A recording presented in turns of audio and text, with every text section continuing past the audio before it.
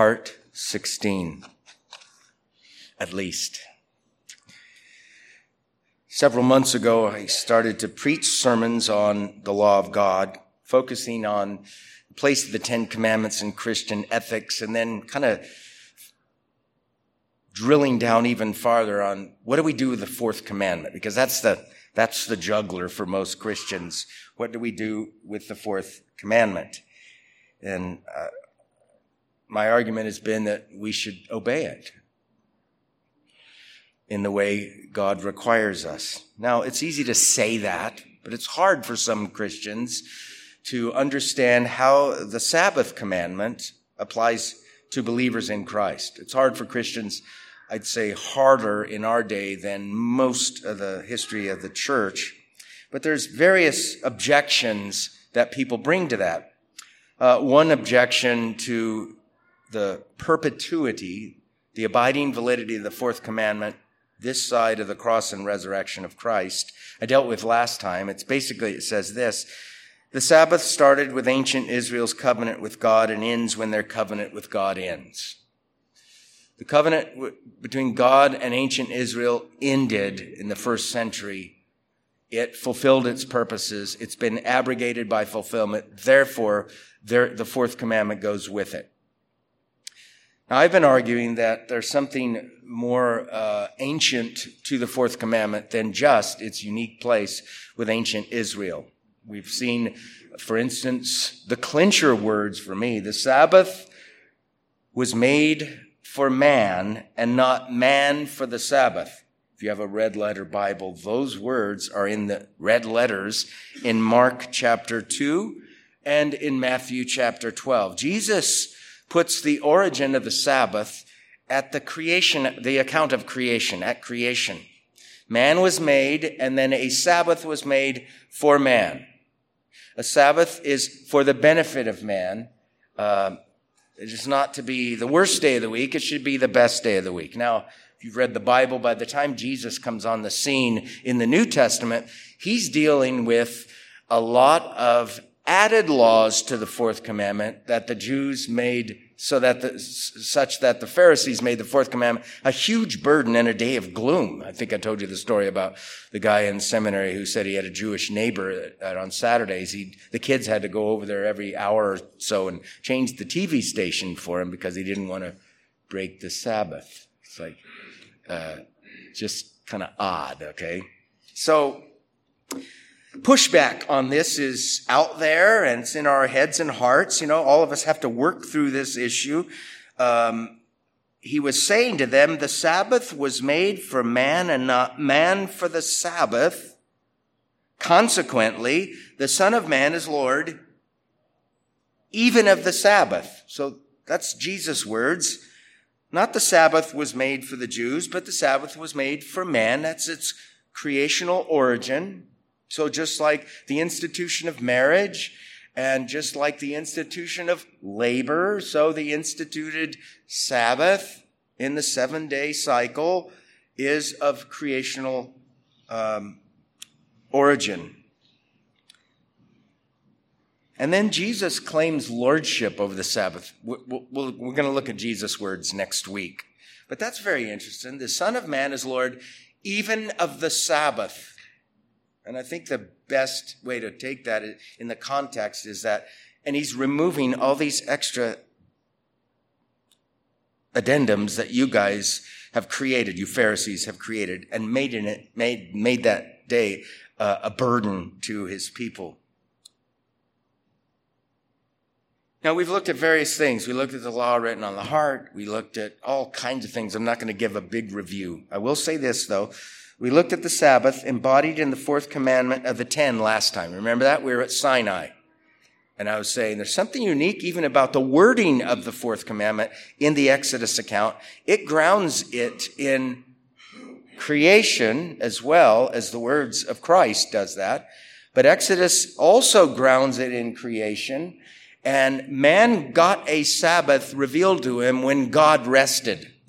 So Moses, the way he writes the fourth commandment in Exodus 20, indicates to us that Sabbath, whatever it is, okay, it predates ancient Israel. I would just say this about Sabbath.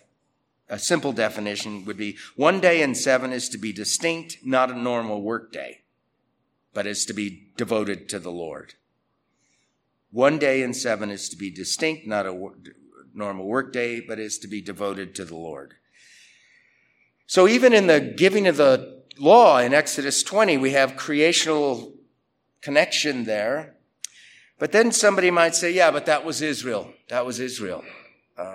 So it's unique to them. Thou shalt not covet. That was Israel. So it's unique to them. We don't want to do that, do we? I don't think we want to. But it's a good pushback. Okay, it was ancient Israel. Wasn't this side of the cross and resurrection of Christ. And so then I said, well, what if Israel was under some sort of Sabbath before Exodus 20? Because the formalizing of the Mosaic or Old Covenant isn't recorded for us until Exodus 24. So this is before the covenant was enacted, they had this fourth commandment revealed to them.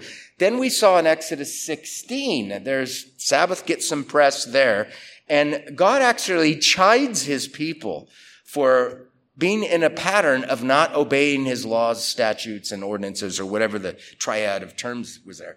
I don't know if you remember that. I remember that because I preached it, but I've read it many times. I read up on it.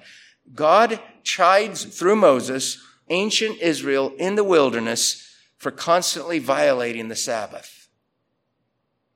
The assumption is some form of Sabbath was communicated to them prior to the wilderness.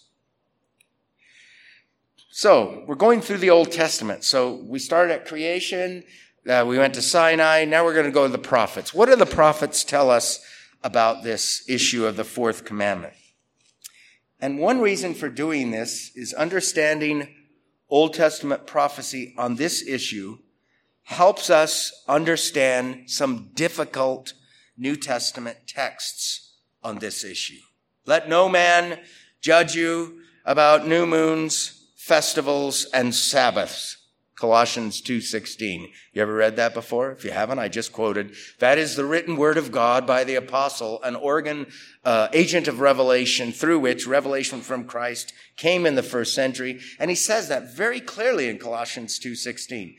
Those three terms together. New moons, Sabbaths, festivals. I think that's the order. Now I'm saying if we go back and study the prophets, it will help us get a grip on what's going on with those words of the Apostle Paul in Colossians 2:16. So that means I am saying to you that Paul didn't make up that triad of terms in Colossians. It's in the prophets. And it's in the prophets in very unique context. So in going in a chronological order through the Bible, we're at the prophets asking the question, what did the prophets do with the Sabbath? We're not going to answer it in its full. We're not going to go to every single text. We're going to reduce all the teaching to two major headings. And that is this. The first is the Old Testament prophesies the abrogation of ancient Israel's Sabbaths. The prophets prophesy that in the future, at some point in those days, Israel's festivals, new moons, and Sabbaths are abrogated because they served their purpose to point to something greater. Okay, the prophets are going to tell us that. But the prophets are also going to do this. They're also going to tell us under the inaugurated new covenant, in the days of the inaugurated new covenant, after the cross and resurrection of Christ, there is an abiding Sabbath in the prophets. So they do two things. We have the prophetic abrogation by virtue of fulfillment of ancient Israel's unique festivals, new moon sacrifices, Sabbaths, and all that. But you also have this other strand of teaching that says, but there's going to be a Sabbath though. And it's kind of an odd thing at first. I want you to kind of feel apparent contradiction there. It's not a real contradiction. It's not a contradiction at all if you understand what's going on here. So my first heading, reducing a lot of information from the Old Testament prophets to less than an hour, is this. The Old Testament prophesies a Sabbath for the inaugurated New Covenant era. I'm saying the Old Testament in the prophets looks forward to the days of Messiah, the days in which we live, and it says there's going to be a Sabbath there. Now, what it looks like, it doesn't say much about that, but the fact that there's going to be one there is very clear. And this shouldn't surprise us. The Sabbath was made for man. Okay, it's a beneficial institution. It's a good thing, not a bad thing. Okay, it's from God, not the devil. God's not against us with the Sabbath. It's actually for our blessing and benefit. Now, the Old Testament prophets prophesy a perpetual Sabbath under the New Covenant era in at least two ways. One is an implicit way, and the other is explicit, with words that we got to deal with. We'll get there in a second, hopefully. The implicit way is this. I will write my law on their hearts. Remember that, Jeremiah 31? I preached a sermon, or 3 or 4 or 5 or 6, I don't know. We trace that language of God writing a law. First of all, the language goes back to God writing the law on the stone tablets. And then when you go forward and Paul picks up the language of new covenant, because that's Jeremiah 31:33, the promise of the new covenant. When Paul picks up that language in 2 Corinthians chapter 3, not on tablets of stone, but on tablets of heart. So the question is, what is the law that's being written? It's this work of renovation, refreshing, saving, cleansing us from our sins and allowing us to see God's law for what it is and to have it to be the regulating ethical norm of our life. It's the same law he wrote on stone tablets, and we dealt with that. So that's an implicit argument. If the law is going to be written on our hearts under the new covenant, inaugurated days of the new covenant, then there must be some form of the fourth commandment that's there as well. Since the law that God wrote on stone tablets, he writes on tablets of flesh, that is, the heart.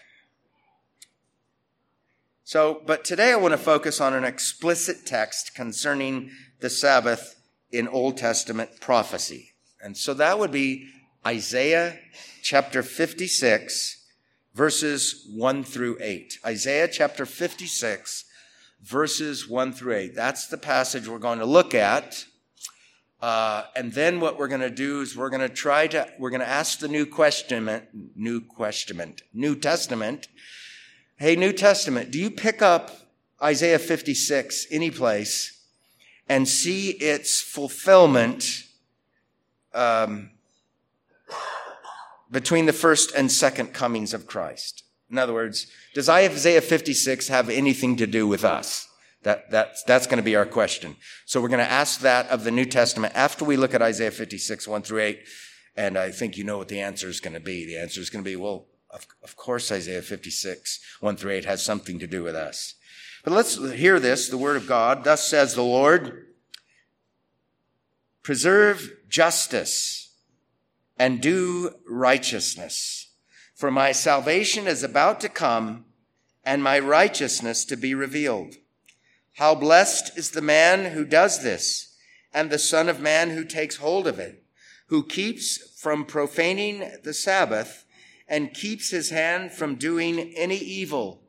Let not the foreigner who has joined himself to the Lord say, the Lord will surely separate me from his people. Nor let the eunuch say, behold, I am a dry tree. For thus says the Lord, to the eunuchs who keep my Sabbaths and choose what pleases me and hold fast my covenant, to them I will give in my house and within my walls a memorial and a name better than that of sons and daughters. I will give them an everlasting name which will not be cut off. Also, the foreigners who join themselves to the Lord to minister to him, and to love the name of the Lord, to be his servants. Everyone who keeps from profaning the Sabbath and holds fast my covenant, even those I will bring to my holy mountain and make them joyful in my house of prayer.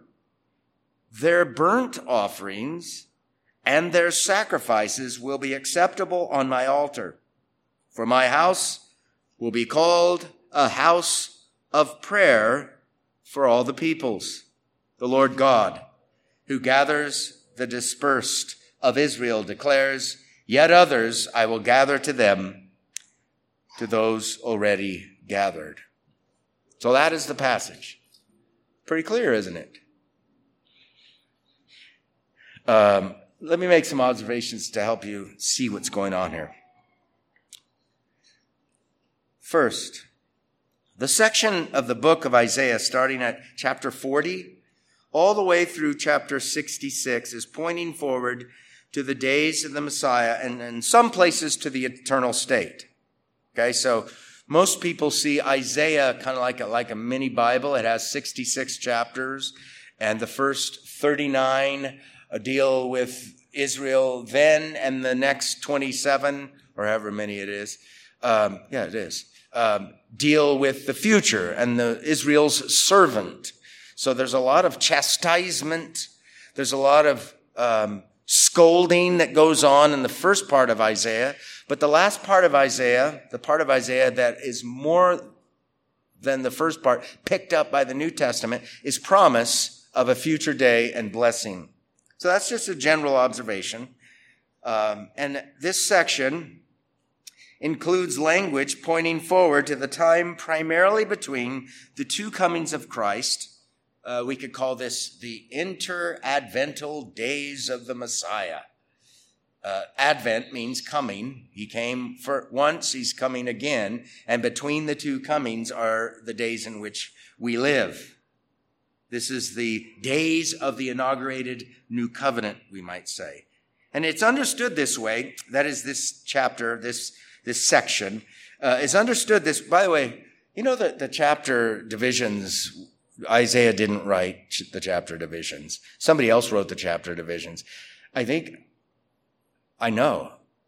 We often use chapter divisions and versification. We sometimes use it in the wrong way. As if one section doesn't go with another because there's a number in there, okay? Somebody inserted those a long time ago to help us, and they can be helpful. But I think if Isaiah was here, he says, why are you reading me like this? I wrote an entire book. You need to take this in its context. And I think Isaiah would also say, why are you just reading me all by myself? I am one of the prophets in a school. We have a school of prophets in ancient Israel. There's the major prophets and the minor prophets. You got to read all the prophets together when it's talking about the days of Messiah. I think Isaiah would tell us that, and I would say, thank you, brother, but we already get that, all right? Just pipe down. Hopefully I wouldn't do that to Isaiah. So there are many places where Isaiah 56 or its surrounding context are taken up by the New Testament and seen as applicable to the interadvental days of the inaugurated New Covenant. If you want a list of those, I can give you later. This isn't a lecture. I'm preaching the Word of God, so I'm not going to just give all the verses out, but many places. We'll see some of them in a minute, by the way. Second observation, Isaiah 56, 1-8 speaks prophetically of a day in redemptive history in which God will save Gentiles. Did you see that in verses 7 and 8?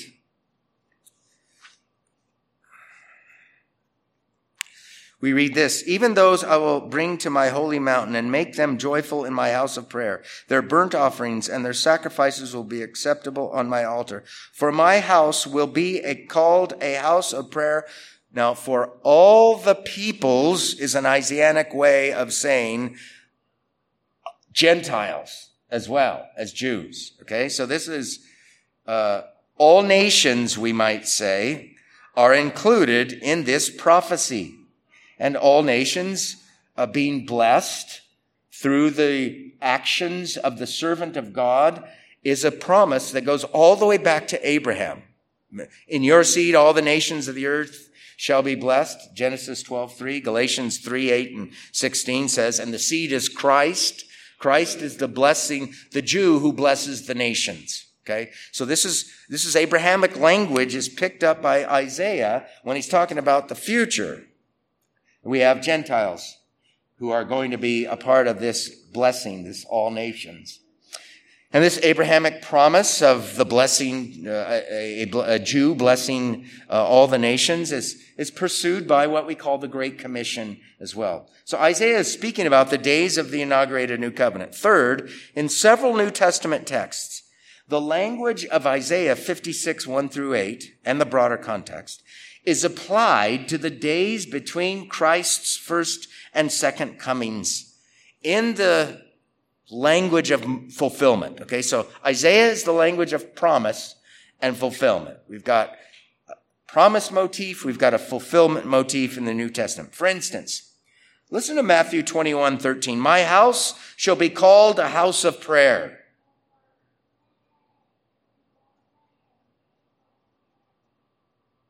Isaiah 56:7. For my house shall be called a house of prayer for all nations. So the Isaianic language anticipates the inclusion of Gentiles in the house of God, a common New Testament phenomenon. How about Acts 8, 26 through 40? Now, we're not going to read that section, but you remember when Philip came up to the Ethiopian eunuch? And he was reading from the prophet Isaiah. Now, I wish it was, in one sense, part of me wishes it was Isaiah 56 that the eunuch was reading from. Why? Because there's eunuch language in Isaiah 56. We'll deal with that in a second. But he's reading from Isaiah 58. And Philip interprets Isaiah 58. I believe it was Isaiah 58. And not as if.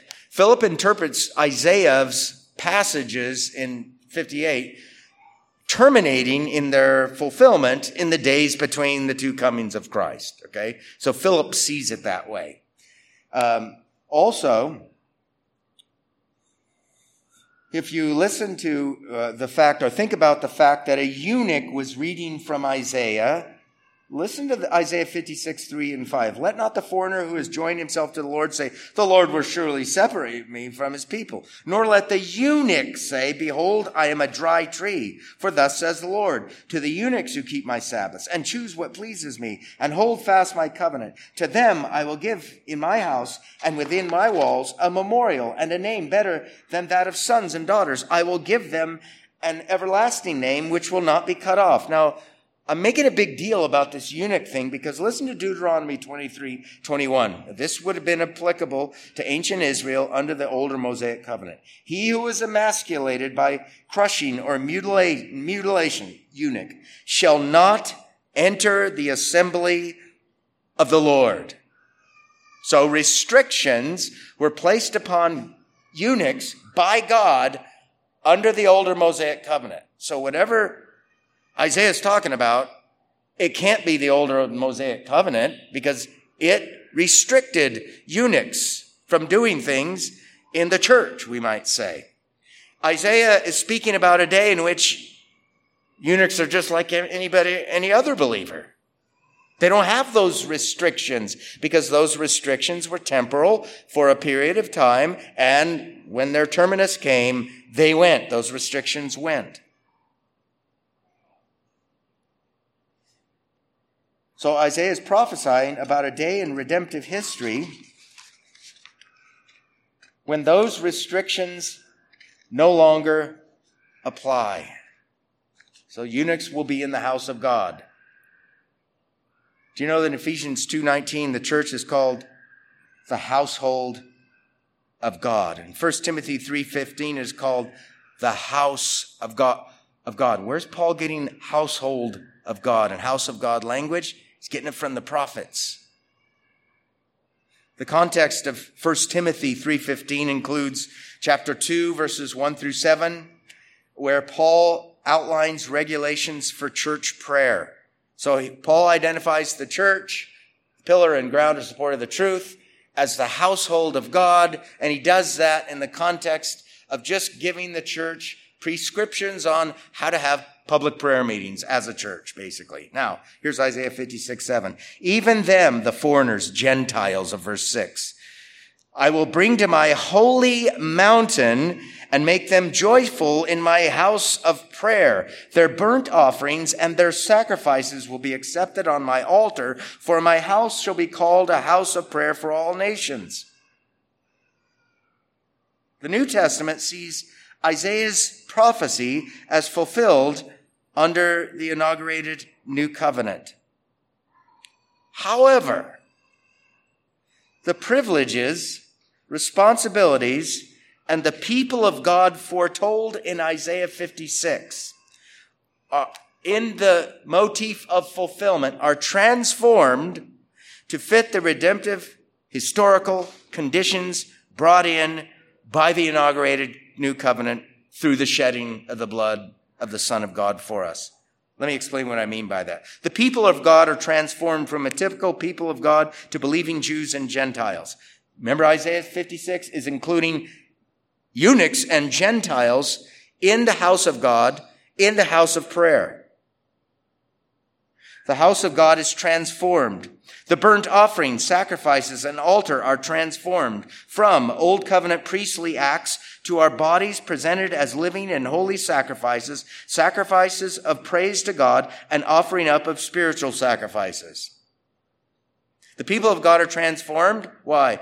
Fit the conditions of this new covenant. It's Jew, Gentile, in one body. The activities of the people of God are transformed. Isaiah uses Old Covenant language to depict New Covenant actions, sacrifices, altar, gifts, all those kinds of things. But scholars have figured this out before, way before I lived, that the prophets often use the language of ancient Israel to talk about the church age. That's what they're doing here. So when you come into the New Testament, is there a priesthood? Yes. Is it the same priesthood of the old? No.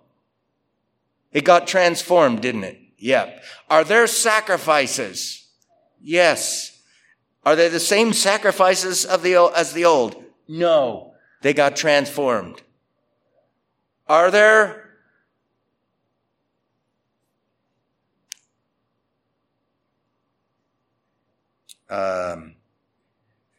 is there an altar? Is there a mountain?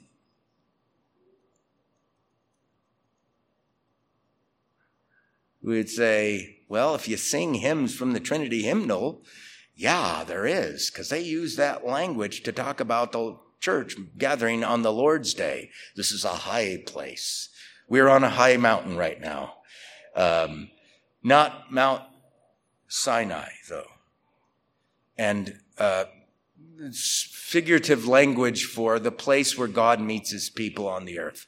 The place where God manifests his omnipresence in a particular fashion to creatures. The places where God's means are utilized and God blesses them. Those are high places. Those are mountains. Those are altars, we might say. So everything gets transformed. There's a priesthood old, there's a priesthood new, there are sacrifices old, there are sacrifices new, there's Sabbath old, there's Sabbath renewed. I think it's the only way to read this in conjunction with the New Testament. Is that Isaiah's talking about New Testament days. Jesus said, my house shall be a house of prayer. Didn't he turn tables over one time after he said that too? Isaiah 56 is where he gets that from, and it's coming to fulfillment now. Paul uses household of God language there. Paul and Peter use Christians offering sacrifices, that is, themselves, their bodies, Romans 12:1 and 2, or their lips that are speaking, hopefully, from thankful hearts, the sacrifice of the praise of our lips, or spiritual sacrifices that are acceptable to God, 1 Peter chapter 2. You see what's happening there? Same language, but it looks different in fulfillment than it does in promise. Because promise is an age of shadow. Promise is an age of type. Promise is an age that looks to fulfillment, but the language of promise doesn't spell out fulfillment in and of itself. Unless, of course, you think we should go to Jerusalem, offer animal sacrifices on an altar. Most Christians are going to frown at that and say, no, we shouldn't do that at all. So I hope you see what's happening here. Jeremiah, by the way, does the same thing with the promise of the new covenant. What was promised to the house of Israel and the house of Judah is fulfilled in the Jew-Gentile church. So he uses Old Testament language, house of Judah, house of Israel, Jeremiah 31:31. But he's talking about the Jew-Gentile church of the interadvental era of the inaugurated new covenant. It's all over the place, by the way. It's why I call the Israel of Old Testament eschatology is the church, Jew-Gentile church of the Lord Jesus Christ. There's an Israel in Old Testament eschatology. In Old Testament prophetic eschatology, looking forward. It talks about an Israel. And that Israel ends up being Jesus and his people, actually. So, Old Testament prophecy about the Sabbath has to be understood as the prophets utilizing old covenant forms of worship, Sabbath, new moons, incense, sacrifices. These old covenant forms of worship are used to describe worship under the inaugurated new covenant, so they are not intended to be understood literally. The prophets utilize old covenant language, but prophesy a transformed Sabbath to be kept under the new covenant, a day of sacred rest that reflects the redemptive historical era in which it is to be rendered. That's why some people call the Lord's Day the Christian Sabbath, a Sabbath that has something to do with Christ and his followers. Sabbath would be an old thing, a very old institution, creation. Christian would reflect the redemptive historical conditions brought in by our Lord Jesus Christ. So the people of God are transformed. The house of God is transformed. The burnt offering, sacrifices, and altar are transformed. And the Sabbath is transformed, all to fit the conditions brought in by virtue of the sufferings and glory of Christ. Whew. That's what I came back for, to say that. Yeah, that's a lot. And I did read a lot because I wanted to be very careful. But if you study the New Testament's use of the Old, in one sense, that was a no-brainer of an exercise. The New Testament constantly draws from the Old, and it says, this, either what we're experiencing or what I'm talking about, is that. But this is quite often not that understood literally. You can't do that. Well, you can do it if you want, but I think it's wrong. This is that. But the prophets used the language of the day that the people, initial readers, could understand something of it. But here's a statement that God told me once in 1 Peter chapter 1, through Peter. The prophets knew that they weren't serving their own generation, but you, upon whom the gospel has been announced. You to whom the gospel has been announced. So even the prophets knew, on the one hand, they were serving their generation, but in terms of their eschatology, their pointing forward, they knew they weren't serving their own generation, but the generation surrounding the incarnate Son of God's ministry, because they were looking forward to the sufferings and the glory of Christ. So when we read the New Testament and it picks up on Isaianic motifs, themes taught in the book of Isaiah, words, phrases, texts, and it does that in many ways. What we are to do is to realize Isaiah was speaking about these days. Matter of fact, the language in those days is very important to understand as well. So, I got to land this plane early today, which is good news, I think. With these considerations before us, between the two advents of Christ, between the two comings of Christ, when the old covenant law restricting eunuchs no longer restricts them. Because remember, that's what Isaiah is saying. I'm talking about a day in the future when Gentiles will be in the house of God and eunuchs won't have the restrictions that God imposed upon them under the old covenant. So between the advents, when the old covenant law restricting eunuchs no longer restricts them, and when the nations, Gentiles, are becoming the Lord's and frequenting his house, which is his church, a Sabbath remains for the people of God. Isaiah then is speaking prophetically of Sabbath keeping during the era of the inaugurated New Covenant. Now, most of us have heard of the English Puritan John Bunyan.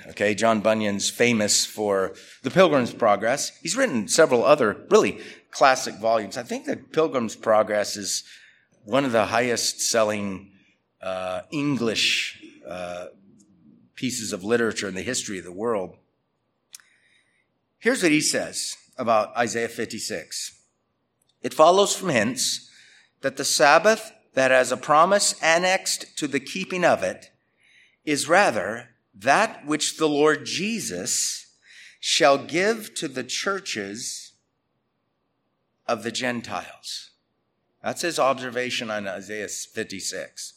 What is Isaiah talking about? Well, he is talking about some sort of Sabbath that the Lord Jesus is going to give to his Gentile churches. Was there a meal for the Old Covenant people of God? Yes. Is there a meal for the New Covenant people of God? Yes. This new meal, though, takes on its characteristics by virtue of incarnation, sufferings, and glory. This meal is conditioned by the redemptive realities of the incarnate Son of God. Was there a day for the Old Covenant people of God? Yes. Is there a day for the New Covenant people of God? Yes. But the day for the New Covenant people of God is conditioned by the redemptive historical realities wrought by the incarnate Son of God. That's where we're going with all this. This is easy stuff. We all get it. It's profound in one sense, and I think it's very helpful to see things this way. So I think Bunyan's right. Isaiah 56 is speaking prophetically of that which is given to the church by Christ. And I think he is right. And this is why the old Puritans called the Lord's Day the Christian Sabbath. The Sabbath part is the one day in seven. The Christian part is a new creation has come in by virtue of the resurrection of the Son of God on the first day of the week. So that's the day that we celebrate. That's day of all the week the best. Why? Because it looks back to the resurrection of the Son of God. That's our hope. That he, in fact, was raised from the dead. It looks forward to heaven's high noon, whatever the hymn writer called it in the hymn we just sang. It looks forward as well. It's a weekly reminder of the greatest redemptive historical act ever, cross-resurrection of the Son of God. And it looks forward weekly as a type or symbol of emblem, a constant emblem that reminds us of the eternal rest to come. This should make us happy. Sundays should be a happy day. Not frivolous, okay? I didn't say that. We ought to worship God with reverence and awe. But we ought to look forward to the Lord's Day. Who's that preacher? Friday's here, but Sundays are coming. I appreciate the attitude of that. Why? Because not only do we get to see each other, and the horizontal part's wonderful, and you know, I love you, and you love me because God commands you, and like a lot of things I do, but not everything I do. Okay, I get that. It's the transaction from heaven to earth that's more important than this stuff. This stuff's good, important, and all that, but the most important is that God serves us grace, and God has instituted from creation one day in 7 to ultimately point to that day, the last and final day. But the first Adam failed to work and then enter into some final rest. But the last Adam, our Lord Jesus Christ, works and then enters into his rest as God did from his own works. Hebrews 4, which we'll get to in a month or two, less than a month or two. But see what's happening with this fits the last Adam, first Adam, last Adam stuff as well. The first Adam was to work unto rest. He didn't do that. Unto a final rest. Because when it says that God rested, if God's work of creation was exemplary for the creature in his image to follow, to pattern himself after God's 6 days of creation. You know, it didn't take God 6 days to create. God took 6 days to create for a reason. So we'd have a weekly cycle, okay? Well, the divine rest has to be exemplary somehow and some way. And if you study out God building and then God assuming a posture of lordship over or rest over, you'll see that the Old Testament talks about that and connects it with creation itself and the making of the temple, where God does something and then enters into this posture, we'll call it, of lordship over. So that Adam was supposed to work and be crowned with rest by virtue of his work, but he sinned. Last Adam comes on the scene. He does what the first Adam failed to do, and then calls all his second Adamites, all his last Adam recipients, to enjoy the rest he has given, and then out of it, go live for him. See, the cycle changed because a new creation came in. Remember the words of John Owen. What could change the day of the Sabbath? Why, a new creation. The inauguration of a new creation.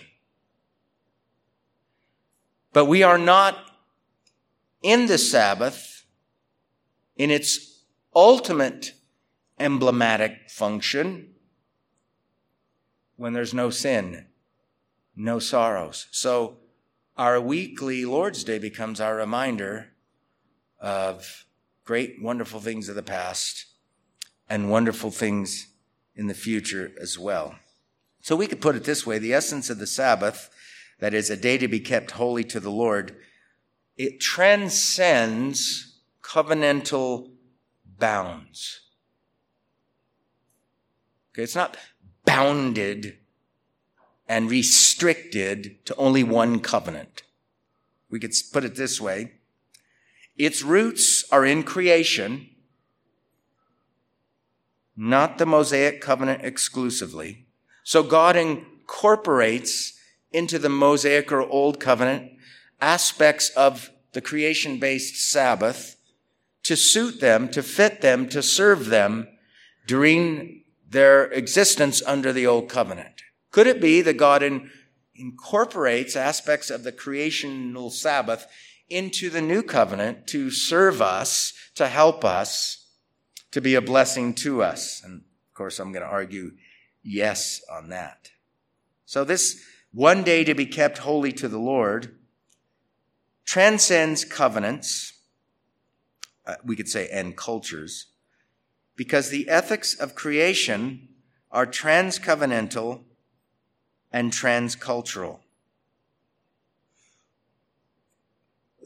Our Lord's Day is the way we try to utilize the fourth commandment in application of the moral law to our life. Something like that.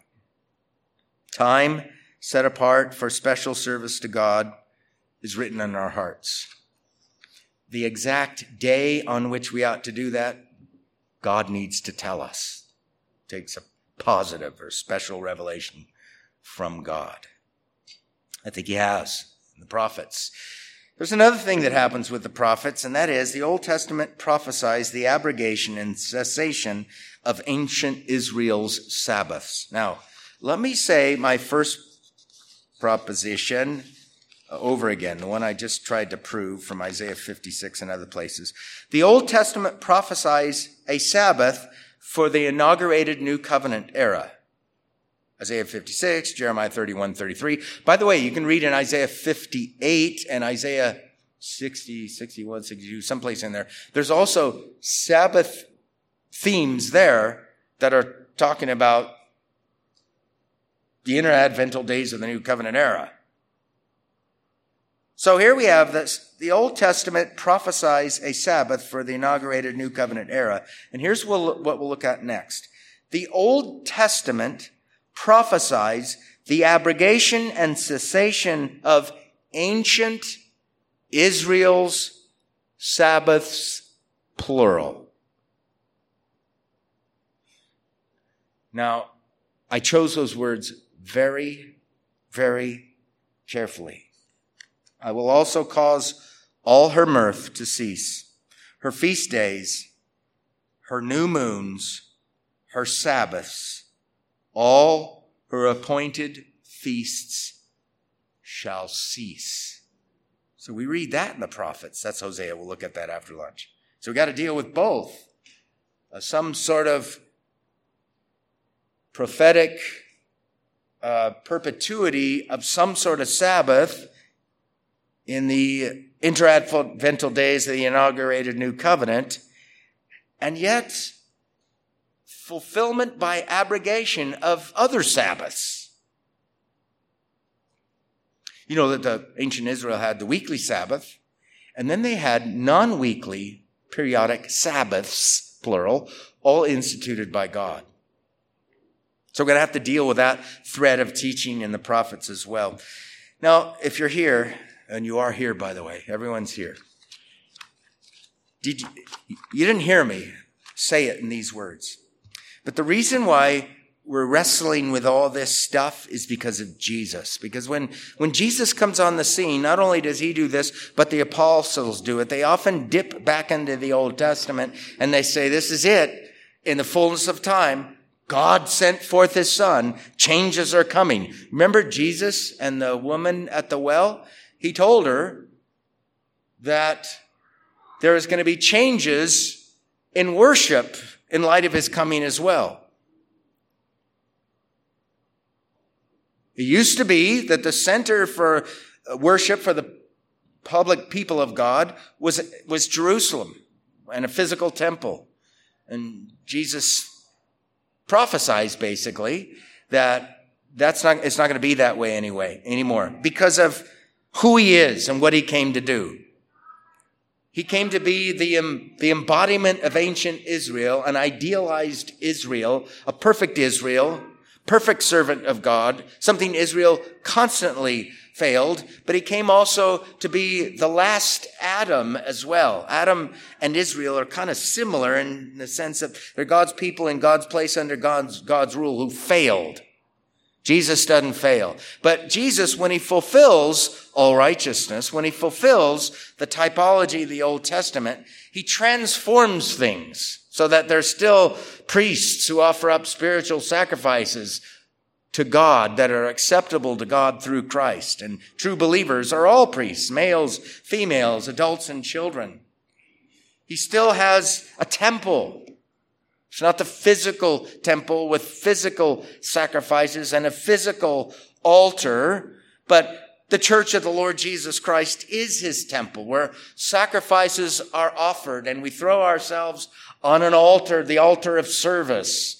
So all these things that were prophesied, for instance, by Isaiah, do come to fulfillment through Christ, but this side of the cross and resurrection, the application or the exactly what it looks like differs than the old, because that to which the old pointed is now here. Jesus changes everything. Somebody asked Dr. G.K. Beale one time, Dr. Beale, just what is new in the New Testament? And he said, not much. What he means by that is the Old Testament is the slow but sure setting up the world for what the Gospels announce to us. The Son of God has mysteriously taken to himself a whole human nature in the womb of the Virgin. And even when that's happening, you can hear our first century Jewish brethren in the gospel accounts going, hey, it's here. What they said was what the prophet said was going to take place.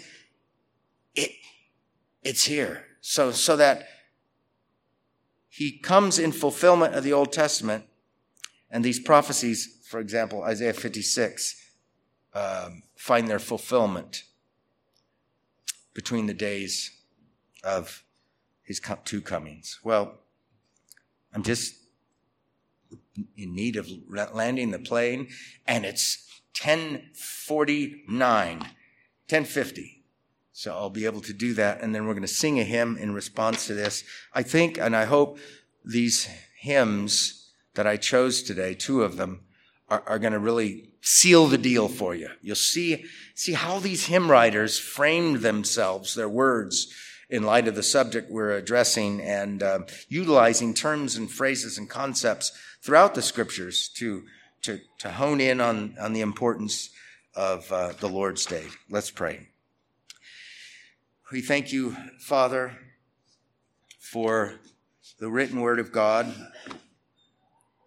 It's one thing to read it. It's another thing to try to put its parts together and figure out how to understand it properly, and then what are our given responsibilities in light of it. These aren't the easiest issues, especially with dealing with the ancient prophets.